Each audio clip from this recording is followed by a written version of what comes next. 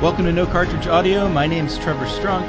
I'm at Hagelbon on Twitter, and I have with me today everyone's favorite Australian, Matt Brady. Matt, tell him your Twitter handle. It's Matt V Brady, right?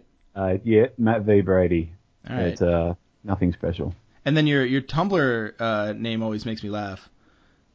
Oh yeah, I haven't used Tumblr for a while, but yeah, it's I think it's Matt V Brady was taken already. Yeah, or like I can't believe Matt V Brady was taken already or something. Yeah. Which is true because it was.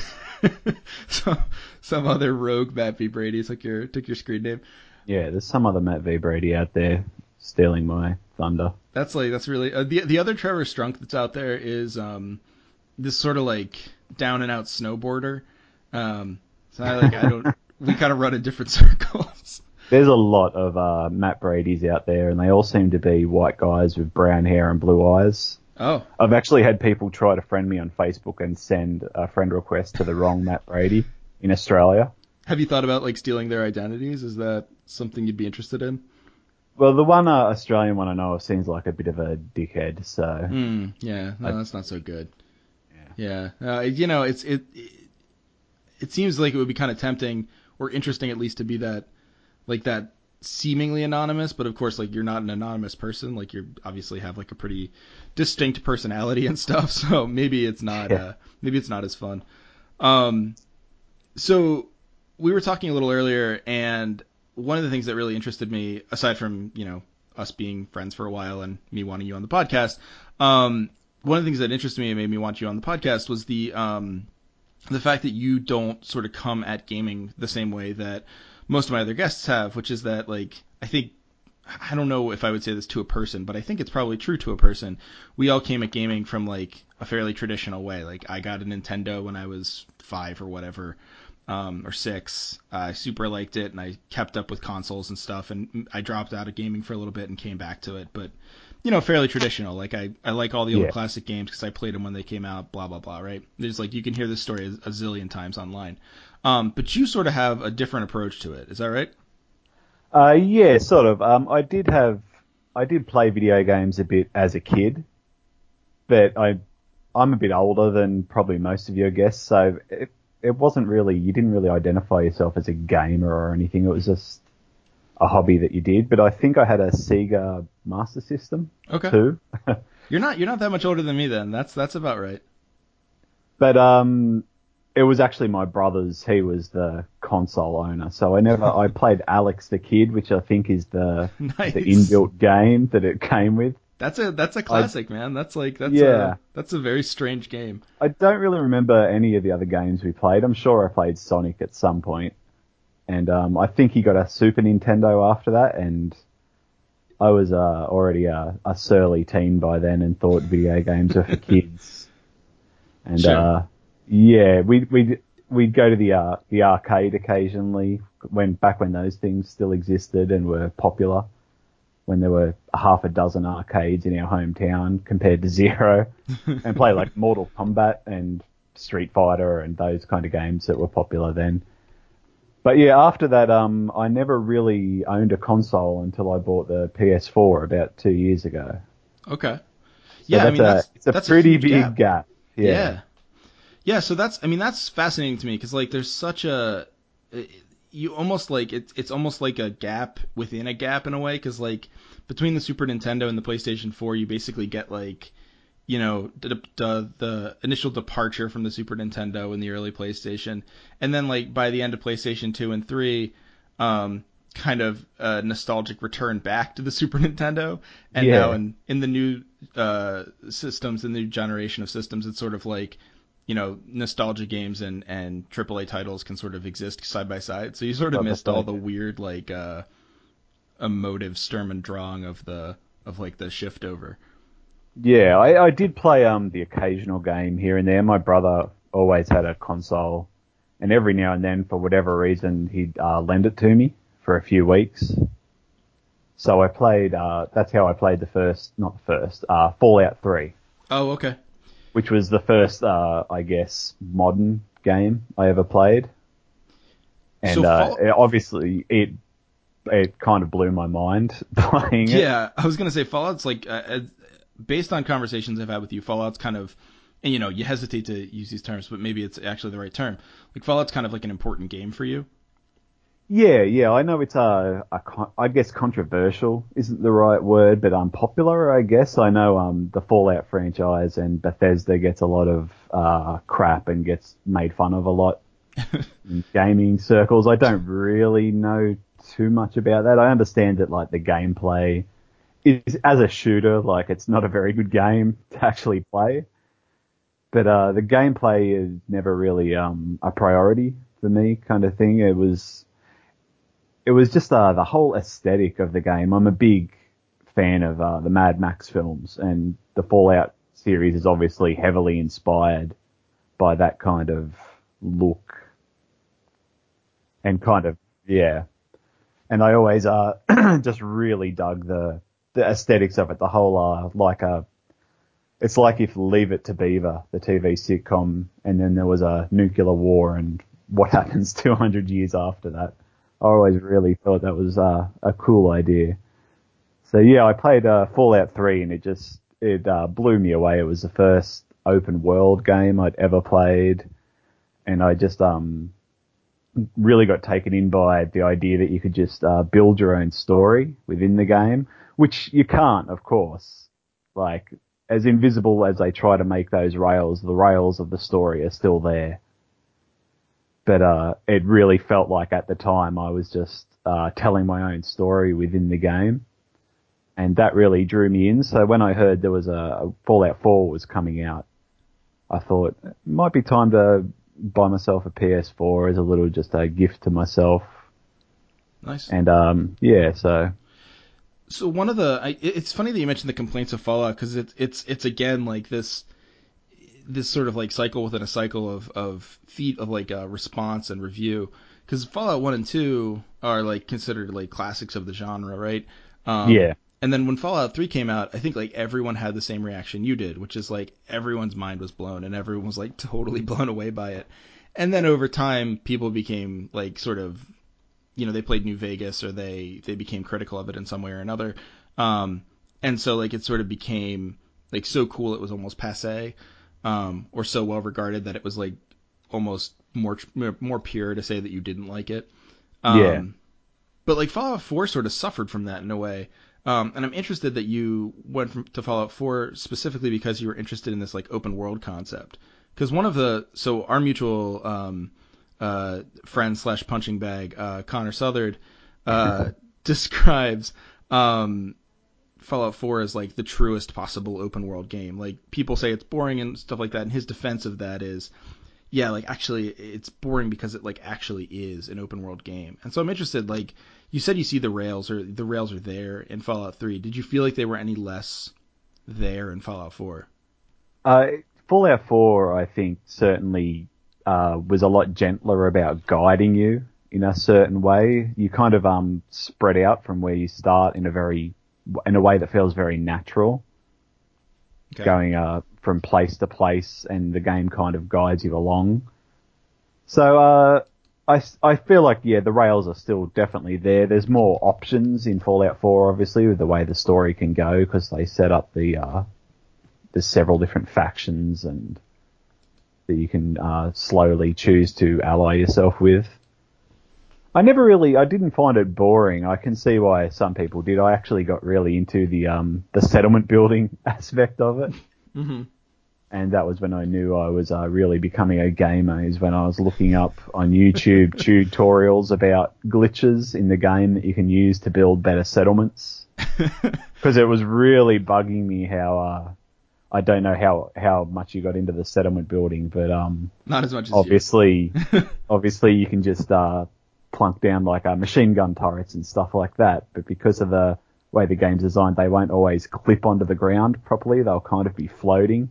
Oh, that's really irritating. That was really, really bugging the shit out of me. Sorry, can we swear? You can curse, don't worry about it. Yeah, you're fine. Yeah, so I looked up, there was a YouTube tutorial about various glitches you can use to kind of sink things into the ground. And for a while, I got like really, really into that, into making the settlements look as realistic as possible, or not realistic, but matching the game as much as possible, making them look like they could be real settlements you find in the game, to the point where I was like wandering around at the actual settlements of the game, taking notes on how they designed things and things like that. And there's apparently a fairly big community that's still to this day, as far as I can tell, really into building in the game. I guess it's that whole Minecraft thing, which I've never played and I'm not really that familiar with, but it's that same impulse, I guess.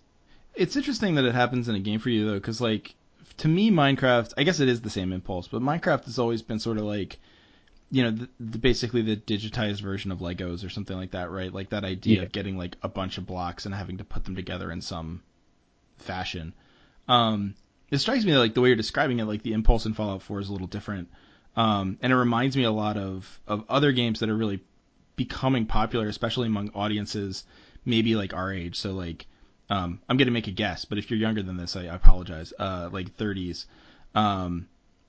Like, you know, games like, I covered it in a previous episode, Euro Truck Simulator 2, or, I'm trying, like, even some of the games that used to be really niche and now are becoming like still niche, but like kind of franchises within that, like Train Simulator or something like that, where like it's actually a game or like it's an element of a game that is just extremely appealing to like a particular kind of professional adult. I wonder, like, how much do you think like you would have latched onto that aspect of Fallout when you were a kid? Oh, I definitely wouldn't have paid any attention to it as a kid. I don't think it's just too much messing around and not shooting people. Right. And so, like, do you think? I wonder, like, how you could. So I know another game you've played a lot of that maybe you can comment on in this direction would be something like Witcher 3, right? You've played Witcher 3 a lot, unless I'm wrong. Yeah, I like Witcher 3 a lot. Yeah. So, like, how do you see that kind of same impulse in there? Because it strikes me that, like, the way people talk about Witcher 3, I haven't played it yet. I just, like, I've been working up to it. But it strikes me the way people talk about it that, like, there's a level of storytelling and also world building that kind of, like, work hand in hand. Yeah, the interesting thing I found about Witcher 3 is, normally I'd play, if I liked a game that much and it's based on a series of books, I'd go and seek out the books. But playing Witcher 3, I actually found I don't really need to read the books. The game realizes the world in such a full way that I actually don't think the books could match that.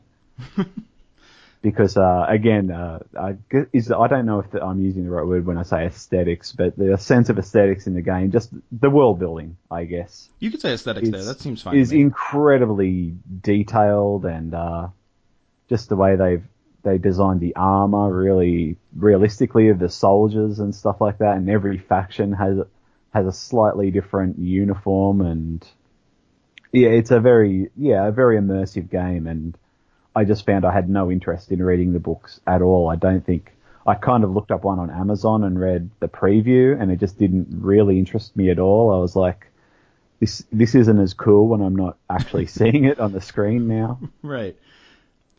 And it's like such a weird transition from early versions of that. Like, especially if you think about, like, I mean, these are just like super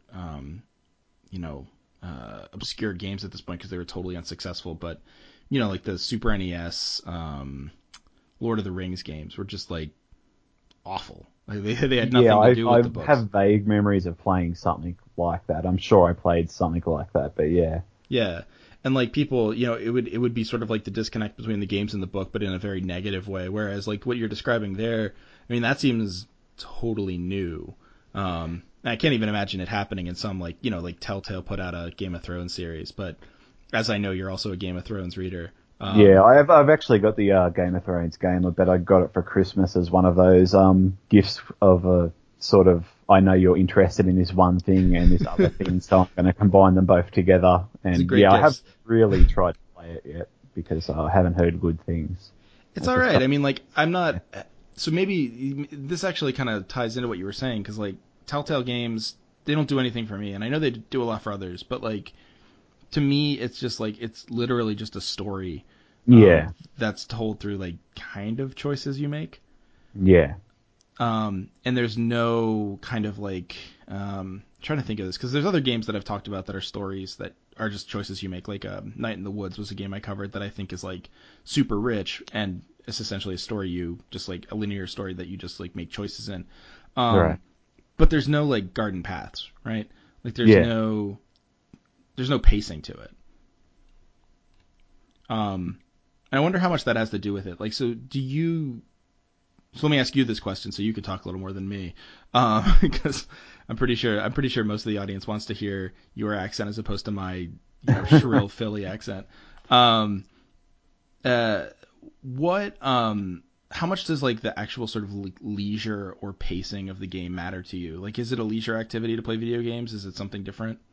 Yeah, it definitely is for me. It's become a very relaxing thing. I don't play, I work from home, so I'm actually a living carer, so I technically work from home, I guess. Right. But I try not to play during the day at all. I don't want to become a day gamer, I guess you could call it. It's a dangerous thing. I don't want to become one of the indoor kids sitting in his room with the blinds drawn. So I That's how I only grew up, play man. I only play after dinner at night pretty much. But I found the longer I go, the more I play, and it's pretty much become that after dinner I'll go into my room and turn on the PlayStation, put on a podcast, and play a game pretty much until it's time to go to bed. Nice. Now I don't really watch television much anymore, or I still read a little bit, but not as much as I used to.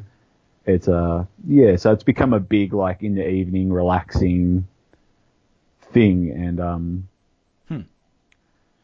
yeah, the pacing certainly matters. I do like having some control over it. I like being able to speed up or slow down depending on how much you're enjoying the game, I guess. Sure.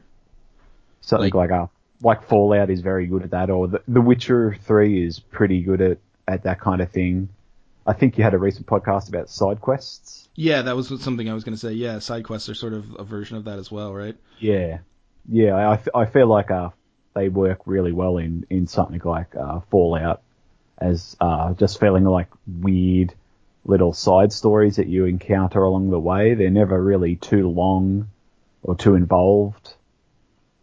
They're just weird little incidents that you kind of stumble into very naturally. Yeah, Bethesda seems to be pretty good at taking like ideas that clearly wouldn't make full games and actually wouldn't even make full storylines and turning them into just like instead of trying to stretch them out, turning them into interesting side quests. Yeah. That seems to be a real strength. Yeah, I mean, there's like a one in Fallout 4, which I actually, another aspect of it that I like is I've still got no idea if I've finished everything in the game. Right. But because of this, I got really into the settlement building. I played it for quite a long time. I played it on and off for about a year, which is a lot of time to invest in a game. Yeah. But every now and then I'd get sick of building stuff, or you need to actually, you need the resources. So occasionally you need to actually venture out and play the game instead of just building things.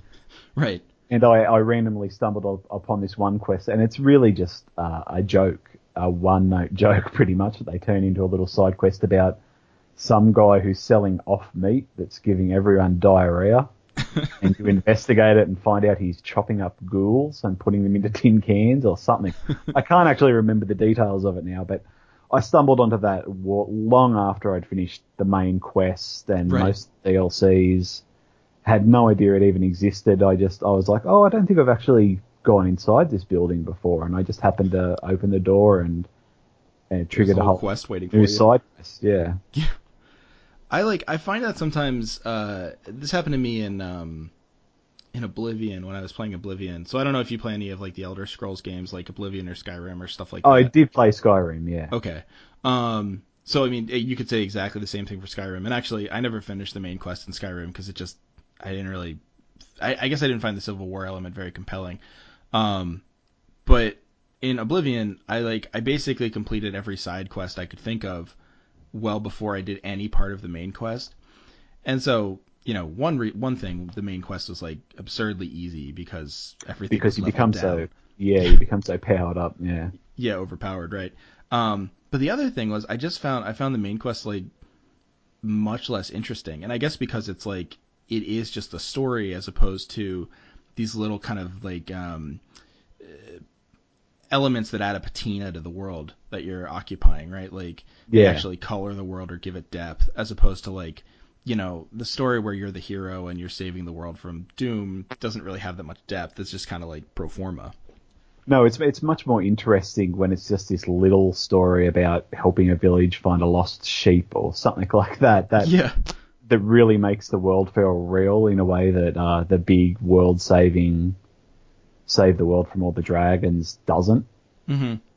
Yeah, I found Skyrim much the same way. The main storyline didn't appeal to me, partly because the choice seemed to be between the Imperialists and the rebels, who were, as far as I can tell, blonde-haired, blue-eyed racists. Yeah, that is exactly how I felt. I like when I had to make my choice, I was like, this is a terrible choice. I really did not want to join either faction. I was playing it around the time that Trump got elected, actually, and I was like, this is really not nice, matching up very well with current events, so I'm definitely not choosing the racists. I think I ended up going with the Empire just for that reason. I was like, I really do not want to join the racists. Yeah, I get it. I mean, at that point, a bunch of blonde-haired populists don't seem very exciting. No. But then again, I mean, just, you know, a couple months earlier, a bunch of iron-willed imperialists probably didn't seem very appealing. No, exactly, yeah. Yeah, no, that's interesting that we both felt the same way about Skyrim. I wonder how widespread that is. I'm sure if I read a little more about it, I'd know, but it just seemed to me like a terrible false choice. Yeah, I'm not sure how other Oblivion games have played out. I've never played any before, but yeah, that was one where the main story really didn't propel me along at all. I didn't feel any sense. Whereas in something like Fallout and The Witcher, as much as I loved stuffing around doing the side quests, I'd often feel the need at some point to continue on with the story. Yeah, I mean, I guess that's a good. I don't know how to say. I don't know how to kind of like align that. It's sort of like a way that there's a literary critic named Alex Wallach who talks about. He's a Victorian critic. He's over at Stanford, and he has this interesting theory about. I mean, I'm sure you've heard these terms before, but like flat and round characters in literature. Yeah. I don't know how much Dickens you've read. A little. I've read Tale of Two Cities and Oliver Twist. Oh, then you're fine. You'll know what I'm talking about. So like in Dickens stories, there's always there are rounded characters like say Oliver Twist, and then there are flat characters. Even like, you know, Fagin could probably be considered a flat character. That's just basically like a total caricature, just meant to provide a one-note thing, right? You know, like in Bleak House, this is like the guy who owns the trash shop who burns up to a crisp, right? Like there's just like right, yeah. And Wallach's theory is that basically, you know, traditionally flat and round characters correspond to each other, and like you need flat characters in order to like offset the round characters, but you'd rather have more round characters. And Wallach sort of sees it as like corresponding in terms of like a larger structure to, you know, to kind of overgloss him.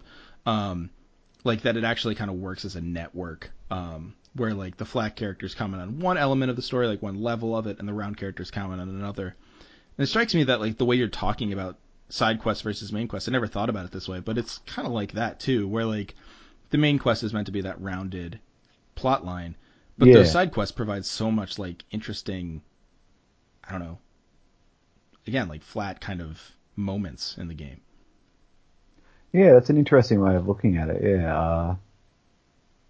As you mentioned on your previous podcast, there is really something really satisfying about ticking those off your to-do list, almost in a way. Yeah, I was actually going to ask you if that like, because part of the appeal as an adult with video games for me is being able to like take in doable tasks and knock them off the list. Yeah, it's one of the reasons I actually really dislike Radiant quests, which I didn't even know was a thing until I was playing Fallout and I was trying to finish a Radiant quest. I figured eventually the Brotherhood of Steel would stop giving me these weird quests, and it wasn't until I'd been sent to clear out the same place like 3 times that I was like, hang on a second, and I actually got online and looked it up and learned the term Radiant Quest and that it doesn't actually ever stop. That's just a job at that point. Yeah, that I really found those unsatisfying. They're a nice way to, I guess, earn some money in the game or whatever kind of currency or experience points that you need. But yeah, I found them actually really unsatisfying. I imagine like, and you can tell me if this is too much of a personal question, but I imagine like on some level, being an in-home carer is such a, I imagine it's a difficult and also kind of a difficult because it's such a long, I don't know, like not a process that has a beginning and end Yeah, to the job, right? yeah, it's a job that becomes your whole life because you never really clock in or clock out. It's just something that's always Right. happening. It Yeah, becomes you don't a bit of stop a being the carer. grind. Yeah, that makes sense. So like I would imagine that video games provide you with like a really sort of unique um, contrast to that. Yeah, yeah, they certainly do. It's again, yeah, that satisfaction of being giving a task, going and doing the task, completing the task, and then it's done, and I can walk away in the game is does provide a real level of satisfaction that I don't really that I kind of get overall in real life. The satisfaction of looking after someone, but I don't get on that day-to-day level of achieving things. Yeah, I used to have this this recurring fantasy when I was in it was probably when I was in college, but maybe in early grad school too. And the fantasy was dropping out of school and going back to my town and working at a Best Buy, and just at night not having a social life, but just like at night meeting with like three friends and enjoying, I don't know, like R.A. Salvatore novels or something. And like the thing is, I've never worked retail and I also don't really like R.A. Salvatore novels. And my friends would always laugh at me and say like that doesn't like you wouldn't like that, you'd hate that in a minute. That's like not a life you want.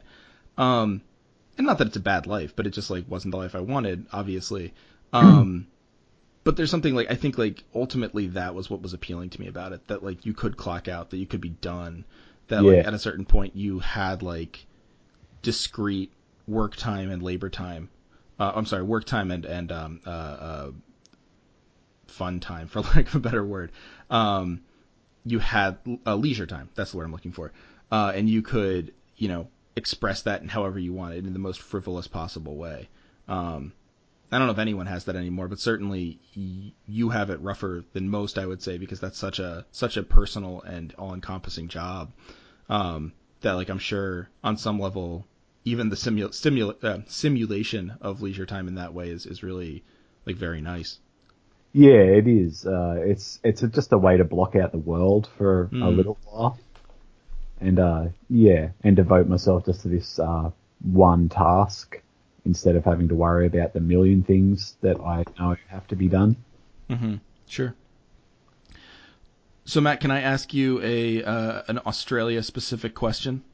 Yeah, sure, go ahead. It's not about racism or slang, Okay, unfortunately. But you can add some about I am an racism or expert slang. on both those topics, but yeah. I, from what I'm to understand, it's like a necessary element. Um, but one of the things I've heard about Australia, and you can tell me if I'm wrong, but one of the things I've heard about Australia in video games is that the rating system in Australia is particularly strict. Yeah, because I came to gaming so late, so I'm an adult, so it doesn't really affect me that much. Mm-hmm. So I haven't really noticed, but I believe it is. Yeah, Australian censorship in general is pretty strict. Hmm. It's the same with movies and not so much with books, I guess, but yeah, with movies it's certainly a thing as well. I know there's some movies which have never actually been released here due to censorship restrictions. Yeah, that's what I had heard with video games too. Is that like is it Port? Oh, what was the shooting? Port Arthur, yeah. Port Arthur. Yeah, I was trying to remember if it was Port Arthur or Port MacArthur. But yeah, is that? Do you think that's sort of a legacy of the Port Arthur shooting, or is that just something that's been there? I think it's kind of actually unfortunately baked into Australian society. We've always been Hmm. a bit of a nanny state. We don't. Okay. It's not something that's the popular image of Australia, and it's certainly not something that I think most Australians would think of as in their national character. But I think it really is kind of a leftover of being a penal colony, Sure. more or less. That that there is this feeling that the government looks after us, but also maybe in ways that are a bit overzealous at times. So is there any, like, I know this is something that I think Americans have or American gamers who by and large skew to the right. Not this podcast, but I'm sort of a voice in the wilderness as far as that goes. But there's this kind of overarching fear that if America becomes a nanny state, then like the act of gaming on some level will be stigmatized to the point of extinction. Do you feel like that's a thing in Australia? I know like it's a more based on what you're saying. It sounds like it's more censorship heavy. It sounds like it's more of like a top down sort of like state in terms of cultural regulation. Do you feel there's any sort of like stigma against, your hobby, or is that just sort of something that is like not the case? Not that I've really noticed, no. Okay. I think gaming is probably about as popular here as anywhere else. And again, Okay. like I said, I haven't really experienced the censorship much myself. Sure. I don't know of any games that have been outright banned or anything. I'm sure there's some that I'm not really aware of, but once you're over 18, they're pretty cool about pretty much anything, I guess. Okay. I haven't been asked for my ID in a long time, so No, not even after you shaved? no. Did you show them your new profile pic? I think they'd probably card you then. I should get that put on my license. They won't look at your license for more than like a minute. They'll be too disturbed. But yeah, I'm not really aware of too many games that have been banned or anything like that. But there are certainly ones that are like 18 plus, I guess. I don't know if that's even a thing in America. It kind of is. There's mature games which are, I guess, 17 plus. There's also AO, which is adults only. But very few games get that rating. Yeah. Yeah, I don't really pay much attention to it, to be honest, when I pick up a game, because it's not going to affect me at all. I just had a quick look then at some of my games, and I don't see any actual ratings on any of them. Interesting. So, yeah, Again, it's not a topic I can speak with a lot of authority on. It's not something that's really impacted me at all. no, it's interesting. I mean, like, honestly, and hopefully to the listeners too, but it's interesting to me just to hear that it's a false positive, because it's one of those remarked upon things that I think like people take as an article of faith that like in other countries this is already happening or something like that. Yeah. There's a very it goes to Skyrim as well in a certain way, but there's a very reactionary quality to video gaming that I think kind of uses censorship or freedom of speech as an excuse, but manifests itself in like Stormfront message board topics about how great Skyrim is if you play as the Nords. Yeah. Yeah, it's a little rough. There is another aspect to gaming in Australia that I Please. think is different from America, and that's price. They're a lot expensive here. Interesting. Like, so how much more expensive are we talking? I bought a game just yesterday, actually, because I was finishing up. I recently played through Assassin's Creed Black Flag again, and I was how was it? towards Yeah, I quite enjoy that game. I'm not a huge on the other Assassin's Creed games that I've played. I've played I can never remember the names of them now because I don't give them numbers anymore. I played Right. the French Revolution one. Okay. Which I liked the game, but I did not like that that Robespierre was the bad guy and that I was killing Jacobins and Yeah, seems like National something that would not Guardsmen. be too fun. Because that's one of the things I quite enjoy about the Assassin's Creed games is that I can just stroll around killing cops and soldiers and in Black Flag slave owners and plantation owners and stuff like that. That's quite satisfying. Yeah, of And course. that was kind of absent in the Revolutionary France one because I'm killing National Guardsmen who are fighting for the revolution. That wasn't so much fun. And No. I think the Victorian London one where you play as twins. I'm really sorry, I cannot for the life of me remember the names of either of those Yeah, guys. I don't remember. That's the one where Marx is in it, right? He gives you side quests. Yeah, he's has his own little storyline. Yeah, and Dickens does as well, actually. Oh, good. Well, I mean, Yeah. kind of selling it to me there, but I can only imagine who you're after in Victorian London. Yeah, no, that was particularly satisfying. Getting to kill Victorian London era bobbies was particularly That's fun. that's a real historical blow for your nationality. Yeah. But Uh, in Assassin's Creed Black Flag, yeah. Anyway, I quite enjoyed the playthrough, but I knew I was getting towards the end of the game, so I went to buy a new game yesterday, and it's the weekend here, so I didn't order it online because I knew it wouldn't arrive till Monday. mm-hmm. So for the first time in quite a long time, probably since I bought the PS4, I actually went into our version of GameStop, which is EB Games. Oh, you guys still have EB Games? Yeah, I think Wow. GameStop actually owns them, but they've kept the name EB Games here. Yeah, that's what we had. They were competitors to Game.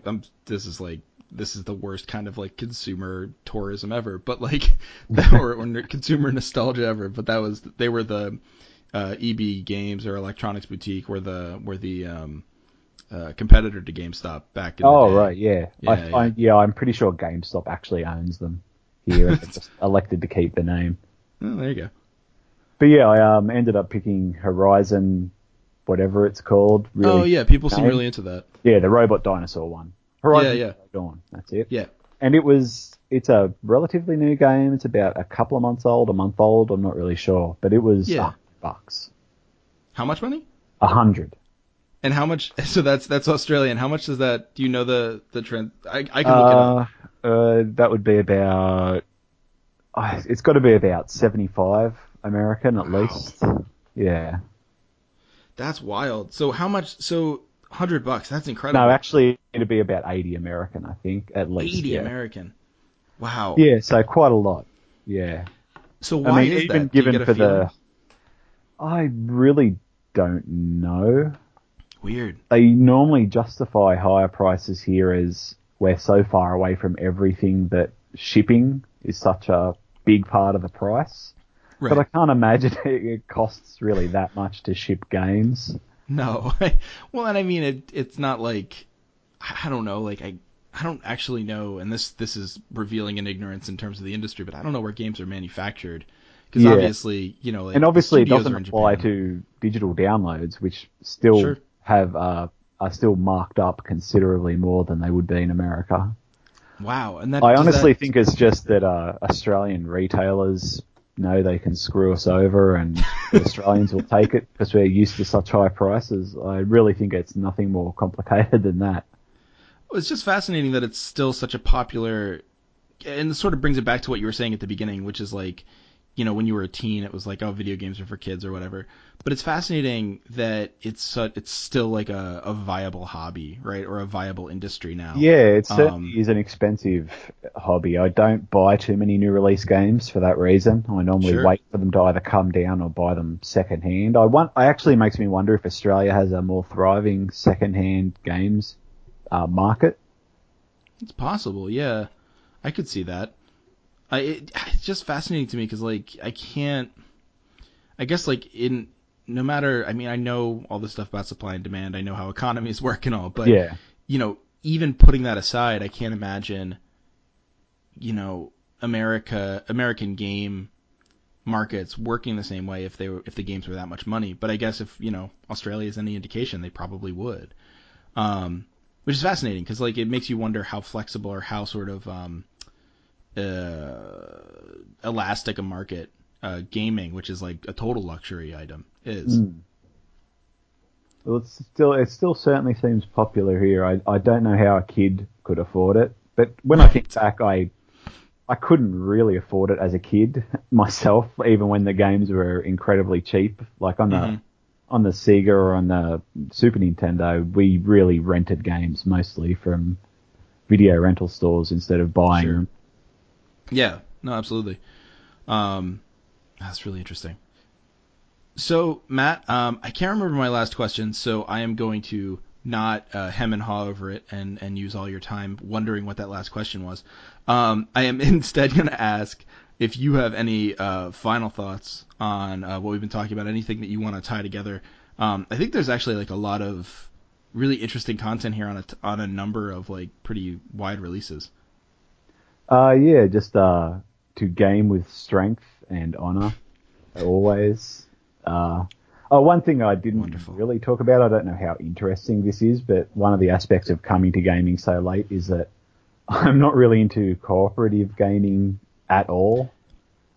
Not Cooperative interested. or also competitive? Competitive. Yeah. The other thing is I'm not too familiar with the terms yet. Oh, so I get a lot cooperative of- is like when you play with someone and like you're going for the same objective. Yeah, Competitive that would be like competitive. person versus person or whatever. To me, gaming is very much a thing I want to do in a solitary fashion by myself and not be bugged by anyone online or otherwise.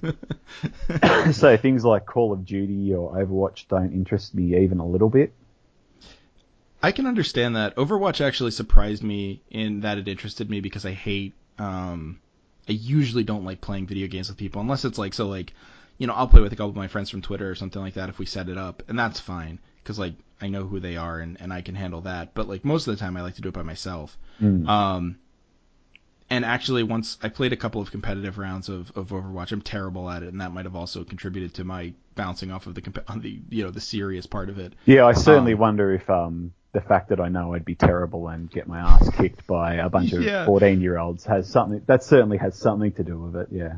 Well, there's no. It's like it's such a blow on some level. Like it's very easy to make video games make sense as like an adult occupation.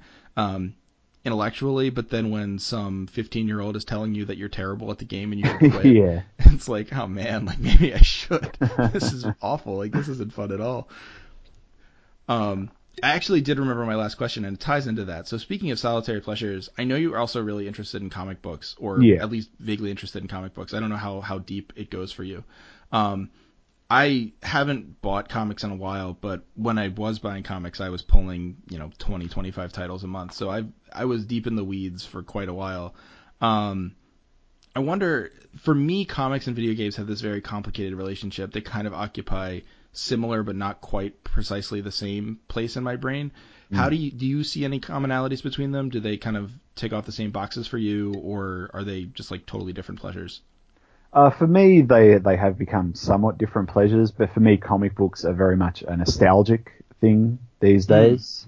Interesting. Like you, I don't regularly keep up with any titles anymore at all, but I do have a digital a Marvel subscription. I think it's called Marvel Unlimited. Okay. Which allows you to read. Oh God, I don't want to spruik for them. It really is a pretty good deal, but I really do not want to sell people Marvel because they're a horrible company. You could just do the ad, like where, it's marvel.com/cartridge. Yeah. You can get, it's if they want to sponsor us. Yeah. If the neo-Nazis but there the cool thing about it, the reason I got it is that it allows you to read for a monthly payment pretty much anything they've digitized as much as you want. So I really just read old comics these days, and it really has become very much that nostalgic thing of looking down at my iPad and seeing the cover of a comic I know I bought in like 1994, and very much transported back to that time and getting a little buzz out of that. So there really isn't a lot of commonalities between that and video games for me, because video games are a very new thing in my life, relatively speaking. It's fascinating because, like, I think you're very unique in that way, or well, not unique, but unusual at least in that way. Because for most people, I think video games, maybe even a large appeal of video games, has to do with nostalgia. Like you can sort of tell from the little, bonuses or hits that are included in games. Sometimes they kick back, or like just like the popularity of certain franchises.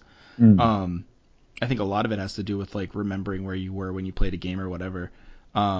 But it's very interesting to see that that made us distinct between like, okay, the comics are the nostalgic thing, and actually video games don't have that tinge of nostalgia. They're appealing in a totally different way. Yeah, no, the real appeal for video games for me is I think, as I said it before, blocking out the world, putting some music or a podcast on, and just blocking out the world for an hour or two at a time. Yeah. Yeah. I can't think of a more appealing way to describe video games. Well, Matt, thank you so much for being on. Do you have anything you'd want to add or plug for that matter? I don't know if you have anything you're doing that you want to plug. Really. Just if anyone's interested, they can follow me on Twitter, I guess, at Matt V Brady. And thanks for having me. This was fun. Yeah, absolutely. It was a blast. And yeah, definitely follow Matt. I'm almost sure everyone listening is following him already, but in case you aren't, you should totally do that.